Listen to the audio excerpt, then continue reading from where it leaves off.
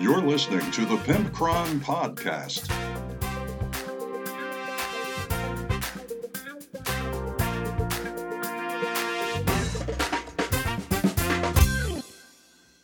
Welcome, boys and girls, to the Pimpcron Warhammer Podcast, episode 56. I am your host, Pimpcron, and what are we talking about tonight? In no particular order, we will have a Tesseract mailbox featuring our buddy Andy, who writes in and asks about the Sable Army transports, and he has a particular question for a particular need, and I have a particular answer. We also cover the new expansion for Blackstone Fortress, and it is called something. I don't know, what was it called? Escalation is what it's called. And finally, we have a Real Talk with the Pimpcron, where we discuss the, shall I say, banned article from, it was an article that I tried to post, and several different websites, Warhammer websites, were not interested in posting it, which is kind of conspiratorial, but whatever. And it is discussing the GW pricing scheme and, what could be behind their pricing, because we recently saw price increases and people were all angry. So, to get to the point of tonight, I want to briefly go through what I've been covering. And I've been painting some terrain for Shorehammer, and I've been working on the novel. And also, I played a game against James's brand new Phantom Titan. If you don't know what a Phantom Titan is, it is a giant Eldar Titan, and it is roughly 2,400 points by itself, and it's 60 wounds with a 3-up save, toughness 9. So this thing is a monster, and we basically, I thought, man, how could I play this game on hard mode? Like, not only is it hard mode and I've never faced this thing before, but how could I play it on extra hard mode? Because I really wanted to give it my all. And I decided to play my Grey Knights versus it. So, how did the Grey Knights do? Well, on the end of turn 2, I had destroyed it, which is pretty surprising.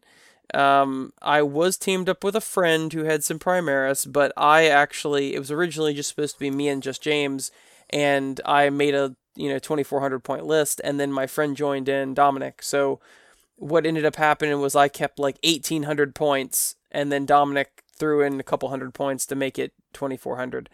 And so, I mean, he did play a part, but we played the first game, and we beat him at the end of turn 2.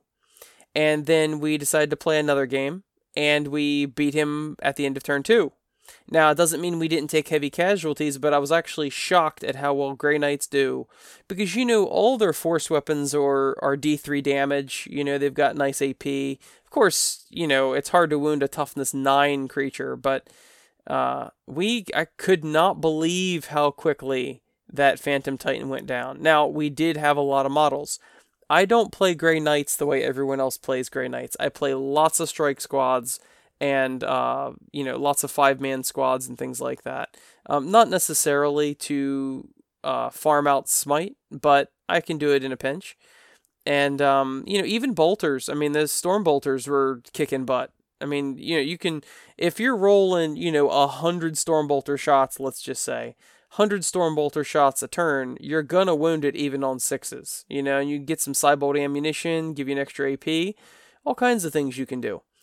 But come to find out, the Phantom Titan was not as tough as I thought it would be. Admittedly, I took no vehicles except for Rhinos with my Grey Knights. So, what was also pretty cool is that Phantom Titan assaulted my Grandmaster on a Dread Knight, and he had a 4-up save, and this thing did 8 wounds on my Warlord. And I made 6 4-up invulnerable saves, and I rerolled and got another save. So I only took 1 wound out of all of that, and I was thrilled. What's funny, though, is that out of retaliation at the very end of the game, my Warlord in the Dread Knight was the one that took off the last wound of this Phantom Titan at the end of the game, or at the end of turn 2. And when the Phantom Titan blew up, it destroyed a huge crater. It blows up 3d6, and you take 2d6 mortal wounds, and 3d6 inches. And it just made a complete clear circle around it on the board. It took out half my army in dying, which was pretty hilarious. But anyway, so I won on turn 2 on both of those. And my friend Nate, who has challenged me to an online game of 40K, we played the first turn and a half of our game on Roll20, and we ended up just, pausing it for a little while. We'll get back to it, and eventually we'll give you a battle report of what happened. But he heard that I win frequently, and he just had to challenge my Necrons with his guards. So that's what we're in the process of doing. Let's get this show on the road. Thank you for listening, and thank you to all my Patreon sponsors. Later. Let's open the Tesseract mailbox. It's time for the Tesseract mailbox. Today we have a message from Andy via pimpcron@gmail.com. He writes, "Hey Pimpcron, good show today." He's referring to the Sable Army Transport interview. "You had an interesting interview with the owner of Sable Army Transport. While I like their product, they have the same product that most army bags have. The problem is that I have not found a company that makes a bag the dimension of a typical carry-on luggage bag for airlines. Sure, most of them have little ones that can go under the seat, but when you are taking an orc army to Shorehammer, you really can't fit your army in one of those cases. Right now, there are so many big conventions, I'm shocked that no one has made a carry-on sized bag. I would think this would be the best time for cases meant to fit into the overhead compartment. I will just have to keep a lookout for something and keep trying to figure out how best to transport my horde. Talk to you soon, Andy." So, Andy, as a surprise, I actually contacted Sable Army Transport, and I asked them, "Hey, what is the deal with airline food?" No, I said, "What is the deal with airline luggage?" And he said that, unfortunately, since 9/11, the airlines have changed their dimensions several times in the last, 18 years since 9/11. And that, to the last of his knowledge, his classic bag for Army Transport, Sable Army Transport, does fit in the overhead compartment, and it is the proper acceptable dimensions. Now, that could change from airline to airline, and that could change from month to month. So he says he used to keep track of that years ago, but they kept changing it, and now he's not entirely sure. Of course, Sable Army Transport offers a backpack variant, and there are, I'm sure, other companies that do that. I'm not certain exactly which ones, but Andy, I gotta tell you, I think the real issue is not the Army Transport. I really think the real issue is that you're trying to bring a horde army and fitting it into the overhead compartment of an airline. I think that is the real issue, because honestly, I don't know of any horde army that would fit in the overhead compartment of an airline. So I don't really know what to tell you, and Sable also says that it is just too much of a headache for them to try to keep track of how often they change the acceptable dimensions of acceptable dimensions of overhead luggage. I hope I answer your question by not answering at all, actually, because he doesn't know, and neither do I. Thanks for writing in, though. That was nice to hear from you, Andy. Want that or want that not? On this edition of Want That or Want That Not, I am taking a look at something that completely flew under my radar. I had no idea about it whatsoever. Is the Blackstone Fortress Escalation. So it's a supplement for Blackstone Fortress, and it is a whopping $110 for 13 models. Good God. $110 for 13 models. So you are nearly paying $10 per model for this. Now, of course, it comes with some boards and some cards and whatever, but, this really rubs me the wrong way. Because this is just an expansion. You still need the regular Blackstone Fortress to even play this. And I guess we'll take a look at some of the miniatures, because this is kind of, I think, far too much. The cost is far too much for this, but let's see what comes with it. So first off, you've got this gang of cultists. They look pretty cool. They look a little, they're essentially 8 cultists. There's kind of 2 leaders and a bunch of guys running around. They got horns on their helmets, and they're kind of Raider-esque, and the leader has like this staff with flame coming out of it. And all these models are, fine. I don't know that I'd pay $10 per model, but they look pretty cool, And then we also get what appears to be a servitor, and this servitor is pretty cool looking. He has like this, actually, I think this is the first new servitor that we've gotten in quite some time. I'm not positive, but I think it is, and he looks pretty awesome. We also get some sort of tech priest or something that looks... Man, it looks so flat and so bland. He looks like he's a single cast metal model, is what he looks like. Totally unimpressed with him. It's bad when the Tech Marine... I'm sorry, not Tech Marine. The Servitor looks cooler than he does. Now we get in another adventurer or new explorer for this, and they have like the sword for the leg. I'm sure you guys have seen it. All this Baroque armor and double pistols, and it's kind of an adorable servitor is loading bullets in the chambers of this pistol. He broke the pistol open in order to reload it, and the servitor's reloading it. This model is pretty sweet. I don't know if he or she, it's actually a she, I don't know if she has rules in 40k or not, but having a sword for a leg is pretty awesome.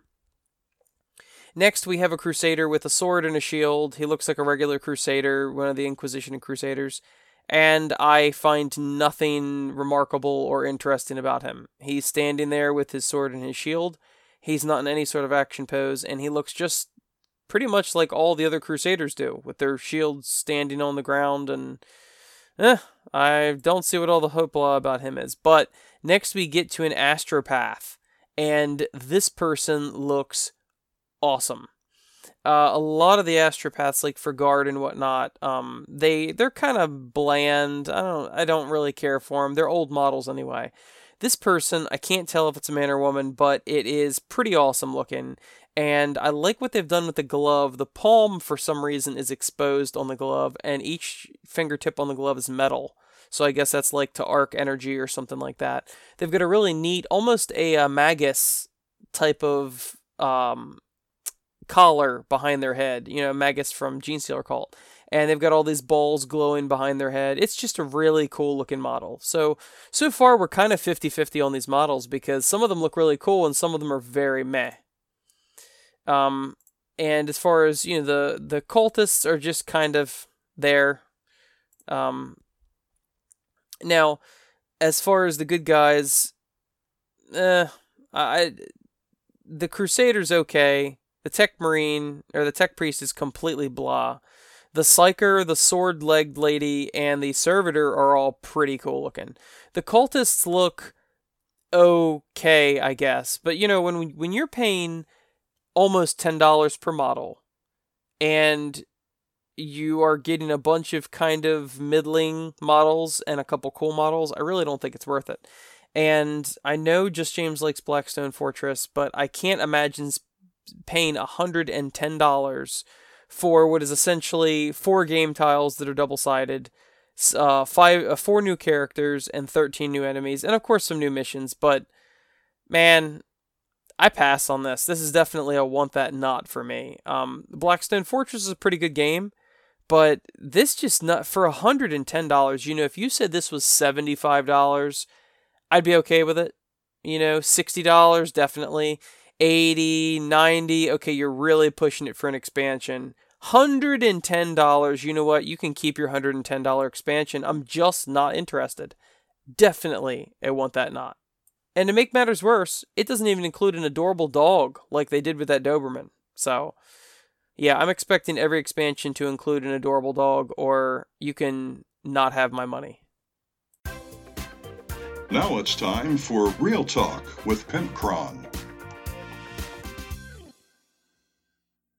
Hey everybody, this is Real Talk with the Pimpcron, and tonight I wanted to discuss an article that was not accepted by several different Warhammer websites, and maybe banned is too strong of a word because it was never accepted in the first place, and it's a topic that nobody seems to want to touch, which is GW's pricing strategy for their models.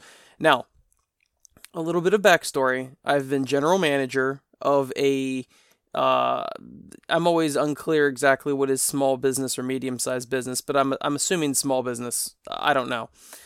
General manager of a small business for 14 years now, and I know a thing or two about business. I understand how pricing works. I understand what costs go into employment and production and services and everything like that. So, first of all, let's discuss supply and demand. This is the very first thing because this leads into several things specifically regarding GW. Now, obviously, when supply is high and demand is low, then you're going to get low prices because you've got a flood in the market with your product, right? If demand is high and product is low, then you have a shortage and you're going to have huge prices for the small number of things that you have to sell because everybody wants it. Well, you can also fabricate that sort of scenario if you are a monopoly in a certain industry. Well, the only reason why, regardless of how much complaining and whining and moaning that players, sometimes including myself, love to complain about GW pricing schemes, we are the ones that enable this price to happen. There is literally no way that they as a company could charge the prices they do if not enough of us bought them at that price. So, for instance, the main objective of any business is to put as little effort or as little money into a product or service in order to get the maximum amount of money. So, in a perfect world, as far as a business owner is concerned, you want to charge infinite amount of money for no effort whatsoever. Just, hey, give me money. That's what your ultimate goal is. But naturally, demand has something to do with that. So nobody's in demand for nothing, right? So that's why that doesn't ever happen because, there has to be a need or a want for that. Maybe not a need, but at least a want. Certainly none of us need our Warhammer models, but there is a want for that. So GW has done a very good job of cornering the market in the 28mm skirmish, or 20, almost turned this into an advertisement for brutality, 28mm miniatures market. And they have done this over, 30 years, something like that. And when you are essentially the monopoly on a market, then you can more or less choose your price because you have caused this hunger in your customer base, this demand for your product that I'm going to be ridiculous and say no matter what price you put on it, they will pay it. And like I originally said, we enable GW to do this. Everybody loves to complain about the pricing of GW, but then they continue to pay the price. So that lies the problem. If you are willing to pay the price every single time they raise the price, then they're going to continue pressing the envelope until you no longer will pay and they see sales drop. Now, I am not saying that we rise up against the man, whatever, but that is the cold hard truth. But what a lot of people don't realize is that there are a million different factors that go into GW's pricing scheme. Number one, they are a corporation. They have shareholders that need a dividend on their investment. So now this might be news to a lot of you guys, but this is probably not news to other you. Everyone thinks they know what stocks are, but let me just explain this really quickly. You break up the ownership of your company and people buy stock into it. Well, they are expecting, not necessarily every year, but eventually they are going to either be able to sell the stock for more than what they bought it because your business has grown and the gross income, the gross revenue of the company has increased, thus meaning the ownership is more expensive or priced higher, or they're expecting dividends. And dividends are when, we've got X amount of profit, let's issue a dividend, and all of the owners, whether it be hundreds or thousands or tens of thousands of owners, shareholders, we are going to give them a piece of this pie. Either way, people expect a corporation to always be growing. Now, I am not an economist. I can't entirely speak to all of this, but I do know that, many corporations are expecting 1.5% growth or 2% growth every single year. And GW has to either, how do you do that? How do you grow a business? You either have to sell more product at the current price, or you have to find a cheaper way to do it to make more money, or you have to raise the price. And among all of these other factors, you also have wages of your employees, you have benefits of your employees, you have taxes, you have insurances, you have the cost of your product. There are a million things in here, and not to mention, when you're an international company like GW, you then have exchange rates to worry about. So not only as your company is doing good or bad, you are not in a vacuum. You are in an economy with other companies and a national economy. So your national economy might be going up or going down at that time, regardless of how your personal company is doing. And depending on the economy of the country that you are in, compared to the economies of other countries, depends on what the exchange rate is. So you might sell something for $10 today, and because of the exchange rate going south, you might sell it for $6 tomorrow once it gets exchanged. And GW always has to deal with this. I know America is a big buyer of their product, and the US dollar and the British pound are constantly in fluctuation. So I did some digging. I ignored the insurance issues with GW. That's almost impossible to know because that's private information. I ignored all of the taxes because that's really, really iffy, especially dealing with large corporations. They have all kinds of tax shelters, tax loops, all of that sort of thing. So there's no real way for me to know that either. As far as I understand, they do not include that sort of thing on their quarterly reports for their investors. I briefly looked at the British minimum wage, and apparently that was established around 99, and it has gone up. So I do have that readily available. So the prices that I took for this GW article was between 2002 and 2019. So in the year 2002, the minimum wage was £4 per hour, and now it is somewhere around £8 per hour. So their minimum wage has doubled in the last 17 years. GW, we know from these statistics that I've looked up, they potentially were paying £4 per hour 17 years ago, and now they pay around £8 per hour 17 years later. I'm not saying they pay a minimum wage. I don't know that, but you do know that it has some impact on the other wages that are higher than minimum wage, because those people want to be still making more than just minimum wage. Now, I looked into a couple of the things, but let me go ahead and read this lost article from the PimpCron, which nobody was willing to touch because it is not for or against GW prices. It's just an honest look at GW prices. Okay? When anyone thinks of this hobby, they think of a couple key things: hobbying, playing, and whining. Our fandom is Fukushima levels of toxicity and ranks up there with comic book, Star Trek, and Star Wars fans. If things stay the same, we whine and cry. If GW changes literally anything, we whine and cry. We hold this hobby so dear to our hearts and wallets that when anything changes, we simply can't handle it. The odd and ironic thing is, most everyone continues to buy despite their whining. But am I being unfair? If we meet a jaded gamer from GW's past, you'd have to admit that they have good cause for hurt feelings. Some armies would go a decade before getting a new codex, and FAQs were not a thing until recently. Plus, GW had opened themselves up to their community and got punched right in the face by negativity, so they closed their forums and social media accounts. Ignoring all of the reasons why people whine and cry, price increases are probably the number one reason why there is gnashing of teeth online. Is it a reasonable increase, or is GW being a greedy plastic monger?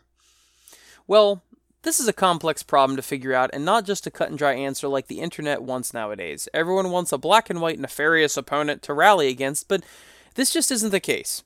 Games Workshop is definitely making a great profit these last couple years, and have been cranking out new and impressive product at an alarming rate. One that actually kind of worries me for the long term, but that's a discussion for another time. We know for a fact that some units and armies are priced at more of a premium than others. I am looking at you, Caradron Overlords. Any corporation has many things to consider when making prices. Obviously, overhead costs such as facilities, staff, etc. are the first concern. But there are also market elements to think about. GW is arguably a monopoly on the miniatures market, so they can set nearly whatever price they want, and they will probably get it. And any company needs to maximize profit in any way they can, such as paying higher prices for units with better rules. In other words, paying to win.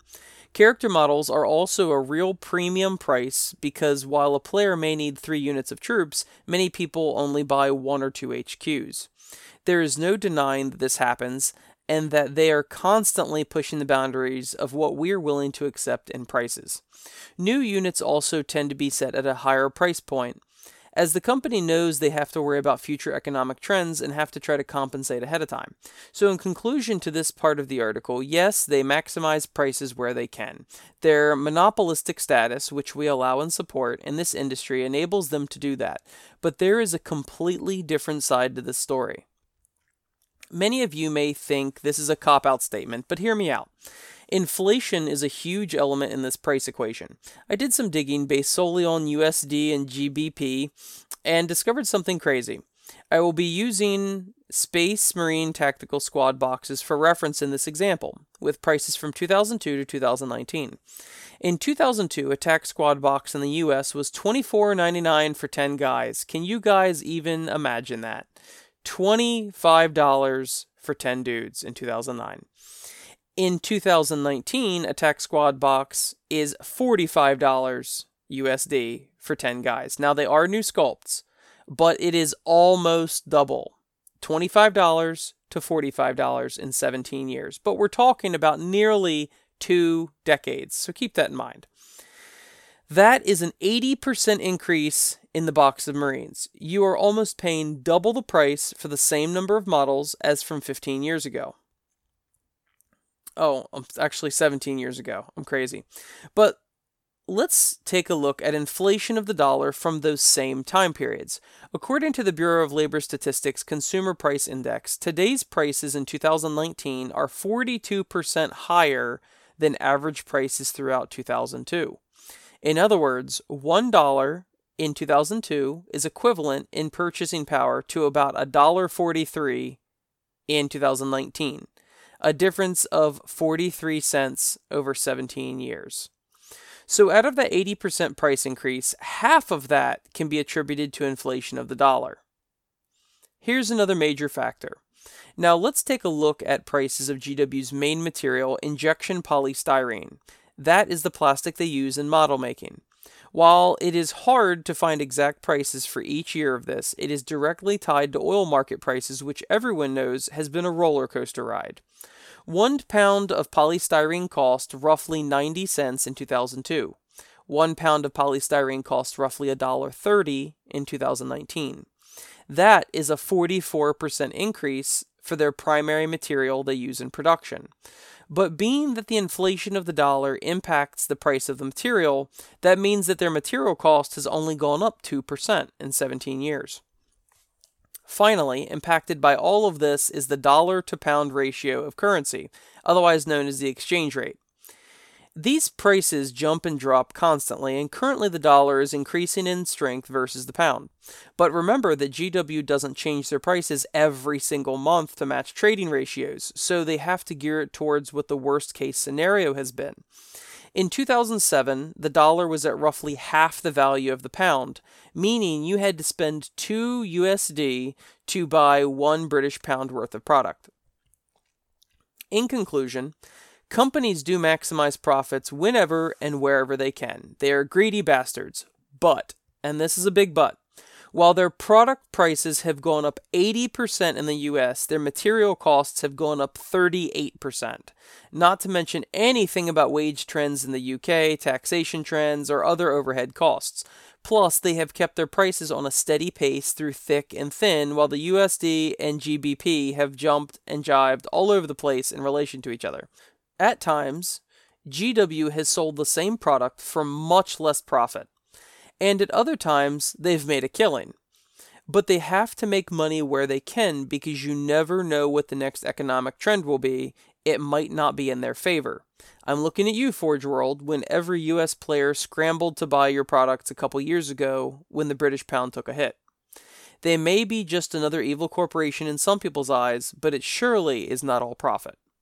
And that is the end of the what I consider pretty benign article that several Warhammer websites did not want to touch, much to my dismay. Now, I understand GW is touchy over their prices. I understand that, and I know they get a lot of hate for it. But as I explained in this, if you're purely looking at inflation and the cost of the injection polystyrene, their costs, simply the material costs, have gone up 38% out of that 80% price increase. So nearly half of their price increase has just been the cost of their products and the inflation. Not to mention all the other things.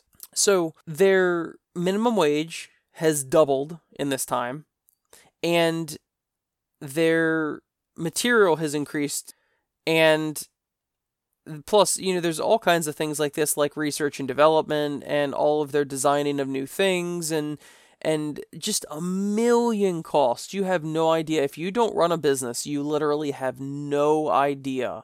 I am not a corporate apologist. I am not. I don't really care for corporations, if I'm being honest, but that's a whole nother can of worms. I think it's a really bad business decision. The problem is, I always like to stay away from politics, and this is a highly politicized thing. And I'm not trying to support or against anything. I'm honestly trying to do some real reporting here. I'm not apologizing for GW because certainly they are a premium product and they charge a lot of money for little plastic men. But they are also essentially the pioneer of this market, and they're certainly the giant corporation in the room. Like, you can't avoid them. Not to mention, they've got super high quality products, and really none of us can argue against that. So, hopefully, I don't sound like I'm talking out of both sides of my face, but trying to be fair and balanced, they do make a killing. They have huge profit margins. On the other hand, all of their stuff is rising in prices. The cost of people, the cost of material, the cost of literally everything to run a business. So, hopefully you enjoyed this article that was not accepted by several websites, because I was told that GW is very touchy about their prices and they don't like people talking about their prices. Well, luckily for me, I have my own venue now in this podcast to give you an idea of exactly how they price their stuff out. And like I said in the article, they have to not just place their prices what they should be right now to cover their costs and make a profit for their shareholders, but they also have to look ahead and price accordingly. They never know when the British pound is suddenly going to take a hit like it did, and Forge World was selling stuff at I'm going to say at half price. They're selling the same thing. Now, they paid the employees the same amount to make those products, and they charged the same amount, but suddenly it's worth half of what it was. You're used to getting $200 USD for a model, and suddenly you're getting $100. Well, that just sucks, huh? I mean, the problem is, I know some of you are probably mad, and some of you will never understand it, because the vast majority of people do not own businesses. The vast majority of people work for businesses, and there's always an us and them mentality, and I am not going to sit here and say that there aren't a million bad managers in the world, there aren't a million greedy owners, etc., etc. But there are a lot of cost to business, and GW is a business. At the end of the day, they're not doing this as a charity. They're not doing this as a favor to us. What they want to do, they went into business regardless of what industry they went into, whether it was miniatures or whether it's a hair salon. They're in it to make money. And now that they have investors breathing down their back for the last, 15, 20 years, once they went public, they really need to make money. So hopefully you can still look at this with somewhat, neutral eyes and understand that I am not taking up for the corporation and I'm not, condemning it. It just is what it is. Because I talked about their costs going up 80%, right? But, their prices going up 80% and their costs going up almost half that. I didn't cover all of their costs, but clearly they're also making a profit. So it goes both ways.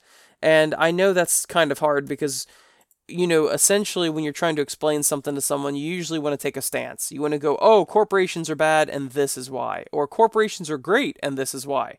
I'm trying to straddle both sides and say, look, this is the situation.